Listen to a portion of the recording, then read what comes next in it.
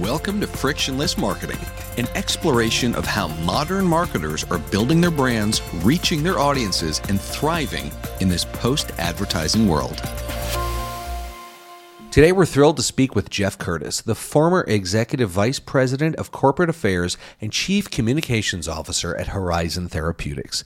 Before his impactful tenure at Horizon, Geoff was a Senior Vice President at Edelman Public Relations, leading media strategy and execution for a multitude of pharmaceutical, biotech, and medical device clients. His journey in the healthcare communications landscape spans over 2 decades, with notable roles at Real Chemistry, GCI Group, and the Pharmaceutical Products Division at AbbVie.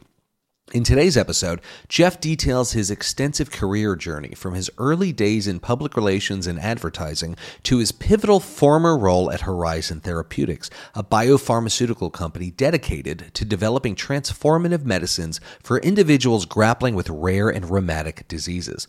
Geoff also illuminates the dynamic interactions between patient-centric approaches, corporate stewardship, and the challenges associated with the swiftly evolving healthcare landscape. Moreover, he shares his personal growth narrative, reflecting on how a 3-day offsite event altered his outlook on feedback, propelling him towards seeking coaching to enhance his leadership acumen. Without further ado, please welcome Geoff Curtis, former Executive Vice President of Corporate Affairs and Chief Communications Officer at Horizon Therapeutics. Hi, Geoff. Welcome. It's nice to be talking with you again. Likewise, Paul. Nice to be talking to you, too. So I thought we would start out by just jumping right in to this idea of communications having a seat at the table, which I feel like for our entire careers has been a theme that has come up again and again and again. And I've heard you talk about it as maybe like it's in the past tense now, meaning we no longer need to have the conversation. We have the seat at the table. So can you elaborate on that maybe a little bit? And then also, let's talk about what do we do with that seat? Well, I don't know that, Paul, that I would say it's in the past tense, because I think now we're seeing even some reverse, even back to communications, maybe even being a little bit de-emphasized. If you look at some of reporting structure changes at some companies changing even the title of the role from CCO or head of corporate affairs to something else. And so I don't know if the seat is firmly planted. What I will say is that I think it's environment dependent. So in our example at Horizon, I've known our CEO for 22 years now. We worked together at Abbott back in the day. Every agency that I was at, he hired the agency to do his work. And so I've been working with him for a long time. The value foundation is definitely there. And so he appreciates communications. He appreciates all functions that go into corporate affairs, CSR, government affairs, patient advocacy, you name it.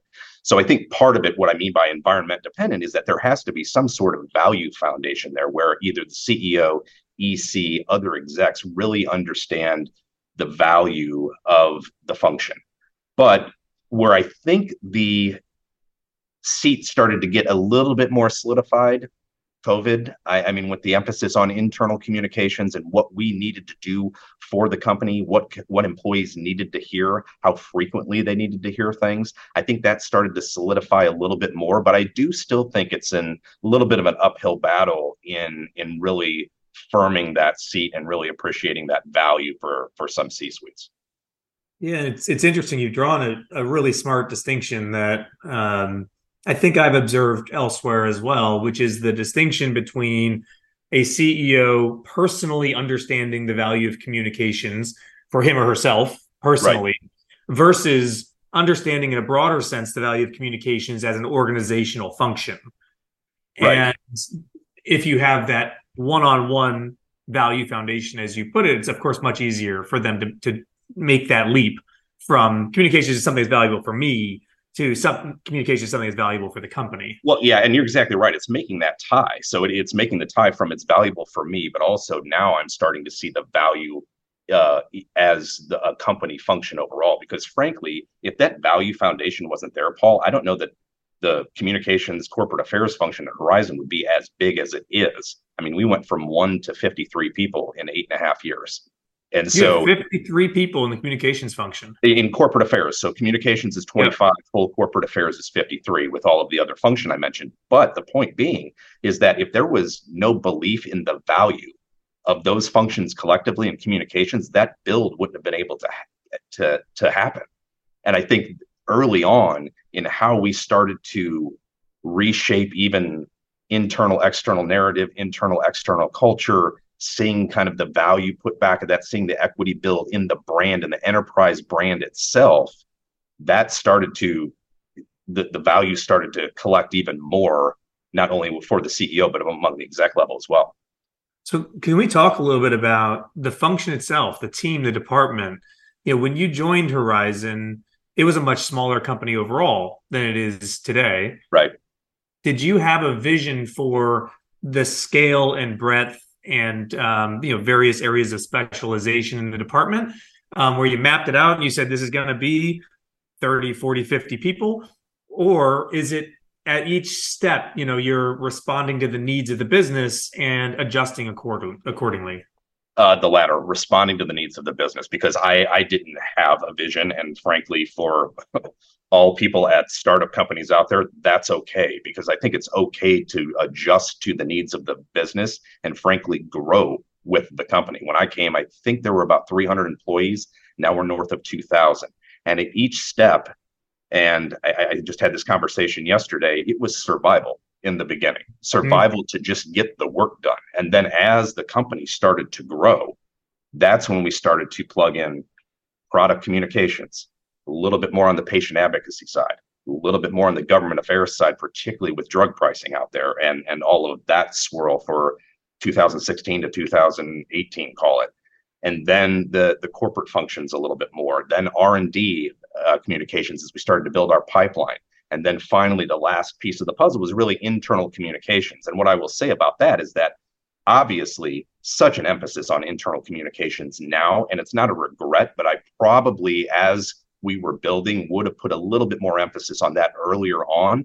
It was just, there was more need on the commercial side immediately to level up product communications and advocacy versus internal communications. But no plan, no roadmap, again, survival, and then kind of checking things off as the business started to grow.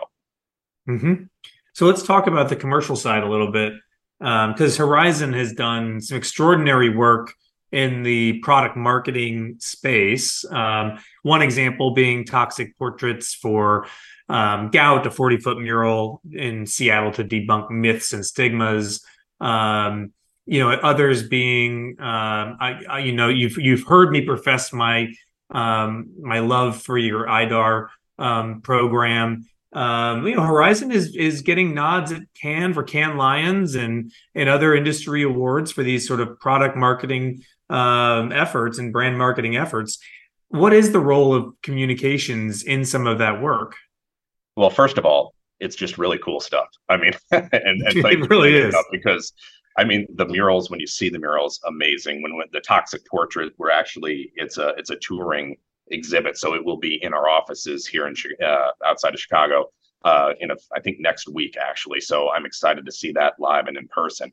I think that's part of the amazing collaboration that happens here. While it may be commercial marketing driven, communications does play such an important role, not only in making everything come to life, but also the wraparound in that and seeing that really come to fruition in the awareness piece of it. I mean, you take the mural, for example, and just gout overall.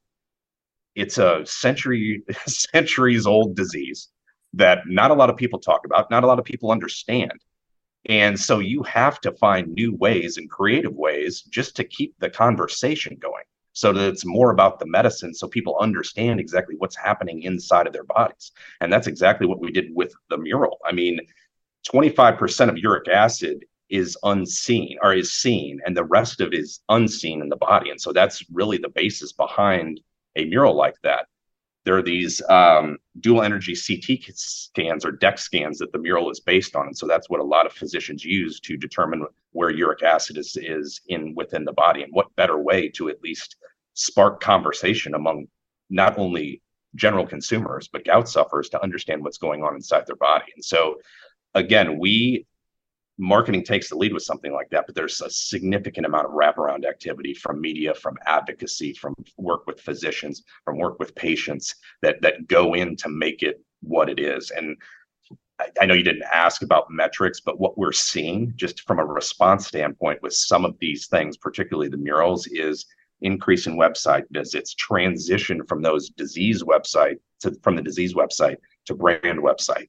Some actions, tier 1 actions being taken on physician finders. So it's really working, and those creative ways are really, really working and making an impact, which is exciting to see, because I think one thing that I take pride in is that we're always willing at Horizon to take risks and not really afraid to fail. We're willing to try things and just understand that we have to make an impact, particularly with a disease like gout, in order to keep that conversation going. And that's the fun piece of it. And this should be fun in doing that. Well, and you really just led into what I was just about to ask, which is, gout, it's a very unique disease. And you can actually Google and find, colorful illustrations from probably 100+ years ago. Right. People, put out, sort of depicting gout as sort of like this little like gnome-like, creature on your toes, and so I guess my question is, how much is it that therapeutic area really lends itself to this kind of creativity and this visual storytelling, versus it being, Horizon has a culture that really brings this kind of work forward? I think it's a little bit of both. I mean, again, back to what is happening inside the body and what people don't realize about gout. And frankly, I worked on a gout medicine now 15 years ago. I didn't know any of this was happening within the body. And we were just trying 15 years ago to get people to media to write about gout, advocacy partners to pay attention to gout, because I think it became somewhat of a forgotten disease. But it's so serious that you're right. I think it does lend itself to some of this creativity. You mentioned toxic portraits. And again, that's another example of what uric acid can do to your body. We had one patient tell us, if it can do that to a copper plate, imagine what it's doing to my body. And that is right there. Yes, it lends itself to creativity, but it also requires really a forward-thinking marketing team, a forward-thinking culture, as you mentioned, to try to bring these ideas to light in a way that has never been done before. Well, and you mentioned patients there, and a lot of the metrics you mentioned were patient-centric, right? Moving from the disease site to the brand site, taking those tier 1 actions to actually go find a doctor. So they're very patient-centric metrics. And obviously, we're big believers that healthcare at large is being consumerized, and that in pretty much every therapeutic area, you really need to be putting a greater emphasis on patient communications and marketing than has been done historically. What's your thought on that? And is that something that you talk about internally at Horizon, or has it just been sort of a natural evolution? Probably more of a natural evolution, Paul, just because we're in the rare disease space. And the rare disease space is so unique, where we really do have to listen and learn to what patients are saying, what advocates are saying, in order to adjust and in order to make things that are going to impact the patient overall and the community overall. So it's really something that we've had to focus on. We knew we had to focus on early on, because it's such a listening space. And a lot of what we have been doing, even on the ultra rare disease side, is informed by patient need, patient demand, patient journey, you name it, whatever that may be. It's us listening and then translating that into something that is going to make an impact. And so we've been very entrepreneurial in that way. And again, something that's really been baked into the culture since Horizon started. Yeah, and I mean, you have the examples, to prove that. One of the things when we hear that pharma and biotech companies are being patient-centric, it feels like it almost always inevitably leads to telling real patient stories, and it's like, okay, at a certain point that just becomes wallpaper, where everybody's heard enough real patient stories that it elicits an eye roll. So that's obviously where we introduced the idea of talking about story making instead of storytelling, or in addition to storytelling. What are your thoughts on story making as an overall approach to generating interest and engagement? It's funny when you asked when I thought about this and I look back, and you probably remember this article, Paul, from Ad Age. It's probably 10 years ago now. I think David Berkowitz, when he was talking about differences between Apple and Coca-Cola. And Okay. I think it was, I just bought the Apple iPhone and I don't know Apple's story. But I asked and this is him saying this. I asked my wife, who was a big Diet Coke drinker, what's Coke's story? And then she went into this whole thing about how she used to drink Coke with friends at summer camp and they used to pull tabs off and all of that. And so that was, I think, 10 years ago, he said that storytelling is dead and story making is the new thing. And I don't know that story making is the new thing because I don't know that we've gotten there from 10 years ago. But it resonated with me because I think it's things like really bringing experiences to life that are meaningful. And one thing that I may challenge, it may be less, frankly, about company brand and more about disease brand, because what's happening with toxic portraits, what's happening with the mural is actually the disease itself kind of becoming the brand and the people telling us about their experiences with that disease. Similarly, our Rare Is program that we launched in 2016 just started as an Instagram campaign, and all we wanted people to do, nothing about Horizon, all we wanted people to do was tell them what their Rare Is was. Was it challenging? Was it a motivational? Was it inspiring? As a leaping off point for them to tell their own story as it related to rare disease. And then we came in the back end with some programming and obviously started telling stories with them a little bit more, but they were making the story there. They were telling us what exactly it was like to have a rare disease. And that helped us from a leaping off point to go and do different programming or think about our programming a little bit differently. Yep. No, that's a great example. And it's, of course, Rare Is, you were inviting people from the entirety of the rare disease community, even if they weren't, specifically diseases that Horizon was working in. I think that was real quickly, Paul, I think that was a big part for us too, because we definitely, when we set out to do that, we wanted it to be disease agnostic and medicine agnostic, because we wanted to really put our stake in the ground of being a rare disease company that was focused on the community overall, because they needed that voice and they needed some outlet to even educate others within their own disease communities or the rare disease community overall about what was happening with them. And I think it started to grow after that. So didn't mean to interrupt, but I just wanted to. Yeah. No, it's a great point. And, one of the things that if we look at the way that traditional sort of pharma marketing comms has been done, there's almost always a patient journey in there somewhere. And the patient journey is almost always mapped as what we would call a monolith, right? As if there's one journey that describes all patients. And of course, with every passing year, that becomes more and more ludicrous as the country becomes more diverse, the experiences become more diverse, et cetera. But when you think about rare and you think about how different it is in so many different of these orphan diseases, rare diseases, et cetera. And then you think about the fact that you're trying to communicate with all rare disease communities. I mean, how do you go about finding the kind of kernels, that are going to be the common threads or themes to communicate on? Yeah, I think one of our mantras is, if you've met one patient, you've met one patient. And that's how it is, and that's how it is in rare. And so we have to work very hard, and we know that there may be some aspects of the journey that are going to be similar, but there are going to be a lot that aren't, and we really have to try our best to understand each individual, particularly in the ultra rare, because you're talking about very small patient populations, and it's not that we can have interaction with all of the patients, but as many as we can to at least create an understanding of the differences in journey. And I think that's where some of the listening and learning that I talked about earlier, whether it be through something like a patient council that we have, whether it be through just even understanding how diseases progress from a childhood diagnosis to now you're in your 30s, and how that disease progress differently, we have to be aware of all of that, not only from a comms advocacy standpoint, but also from a marketing standpoint, that knowing that it's not going to be any blanket that is going to reach all of the patients in a particular community or even in the rare disease community. So that's really,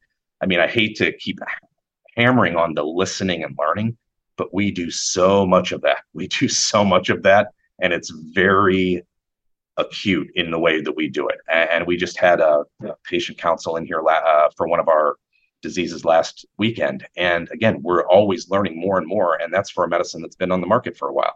But we know that the journeys are going to be different. We know that the journeys are going to evolve, and if we stop listening, it's going to pass us by. And so we have to continue to do that. So that's the real work piece of it, Paul, and also the service piece of it too, because I think people start to realize that being patient-centric is so much more than, I think, as you said, as just putting out a story or putting out an ad. That deeper understanding of exactly what's happening, what they're going through, and being able to tailor then your programming to those experiences is huge, and just adds so much more high touch to what we're doing. Yep. No, that's great. I appreciate you going into a lot of depth there. Speaking of going into some depth here, so a couple of years ago, you wrote an article titled "How a 3-Day Offsite Changed My Life."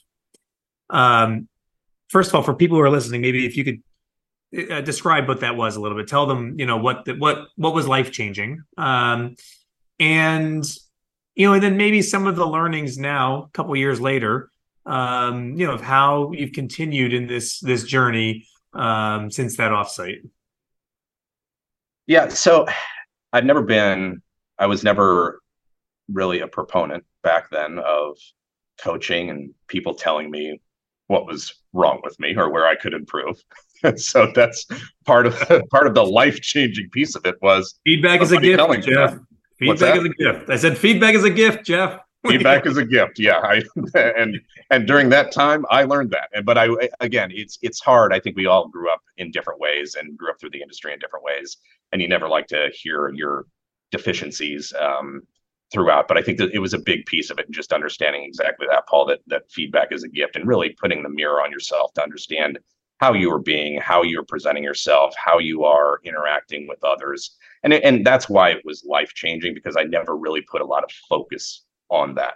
And so since then, been more open to coaching, more opening to therapy, for to be perfectly honest with you, to do exactly that, to continue to put the mirror on myself so that I can be a better leader, so that I can be a better manager, so they can be a better mentor, coach, all of the above. And I think that's us as leaders owe that to ourselves, to do exactly that, to turn that mirror on ourselves and just understand who we are so that we can be better for others. And then our role after that is to really coach those who we manage, coach those who are on our team to do exactly that too, so that they really understand just who they are and how they interact, and little things like how they're presenting themselves in a meeting that are important. So you don't turn people off in certain situations, but then understanding what it means to go back and reflect on things like that, and then how to use those reflections to improve.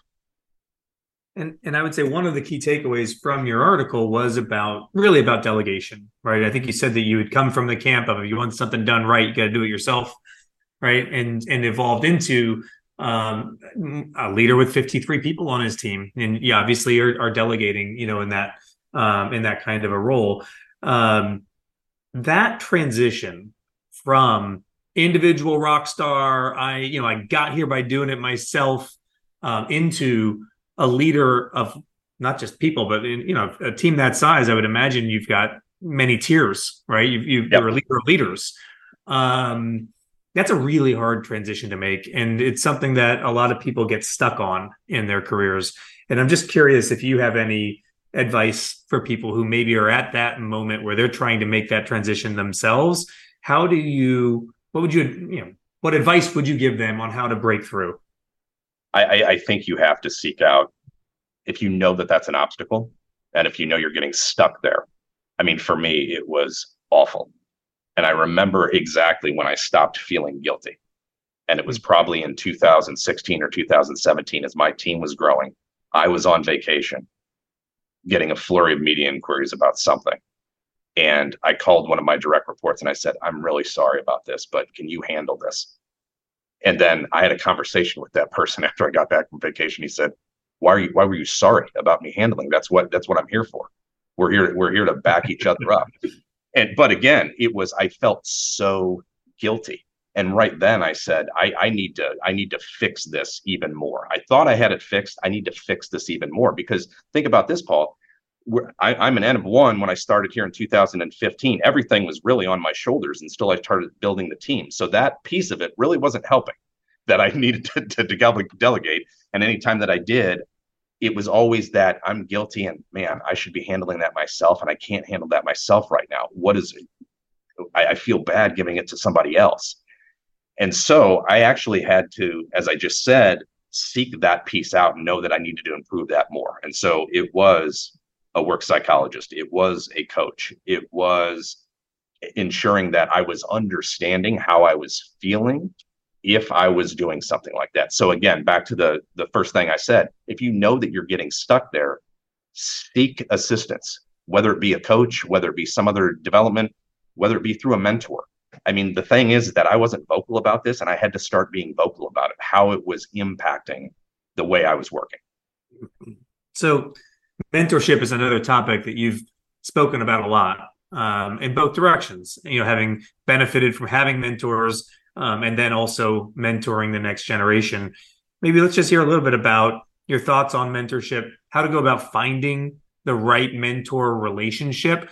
And I guess if you're going to give any further advice to people here, one of the things that they often ask is, how do I make the most out of mentorship? As opposed to just saying I have a relationship with a senior person, how do I make it productive?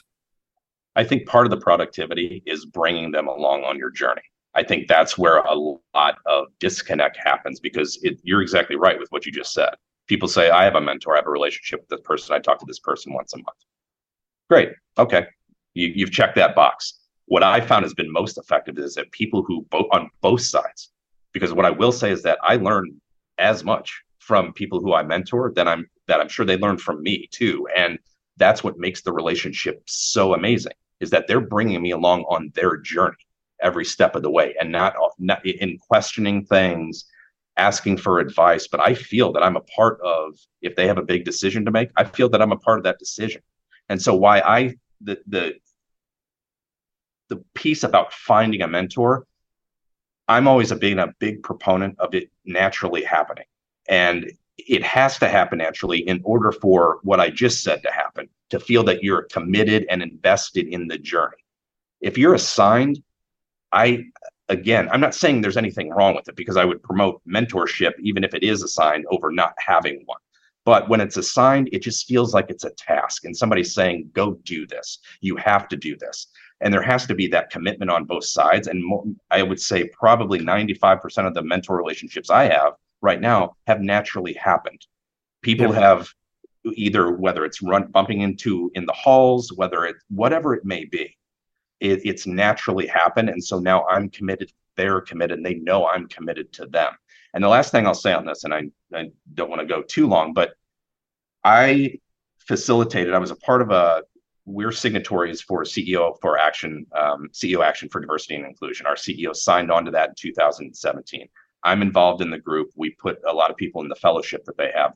But my involvement in the group was, I last year ran a 6-month mentoring circle with a diverse group of people, not in healthcare, not even really industry adjacent. And they were all mid-level managers. So I facilitated that mentoring circle for 6 months. And when it was over, we continued. We have a call actually next week. It's kind of become a reunion thing, which is really cool. It's wonderful. But it was assigned, but now the natural progression that this has taken, where people are offlining, having conversations with me, asking me about career decisions, it just happened so naturally that it was unbelievable. And I took that concept and brought it internally here at Horizon. So now I'm doing one with female colleagues only. And we've been going for about 5 months. But again, I asked them if they wanted to opt in. And those who did, and those who didn't. But again, they know that I'm invested in their development, what they want to do. So again, a little bit long-winded, Paul, I'm sorry, but it's just, I'm passionate about this, but again, there has to be commitment on both sides and investment on both sides in order to make it work. Yep. I think that's absolutely right. And Geoff, I realize that we are at our time here. So I just want to say thank you. We've covered a lot of ground. You've managed to go both broad and deep, though, and we appreciate you sharing your time and insights with us. I appreciate you having me, Paul. All right. Thanks as always for listening. If you enjoyed this episode, why not share it with your friends and colleagues on LinkedIn? Don't forget to follow the show on Instagram at Lippy Taylor. That's LIPPETAYLOR. And to learn more about us and our agency, visit us at lippytaylor.com. Thank you for listening to Frictionless Marketing. If you enjoyed this episode, you might want to check out Paul's best-selling book, Friction Fatigue: What the Failure of Advertising Means for Future-Focused Brands. In Friction Fatigue, Paul explains to readers why advertising is broken and provides a frictionless marketing framework to help build your brand in an era where advertising is no longer the answer.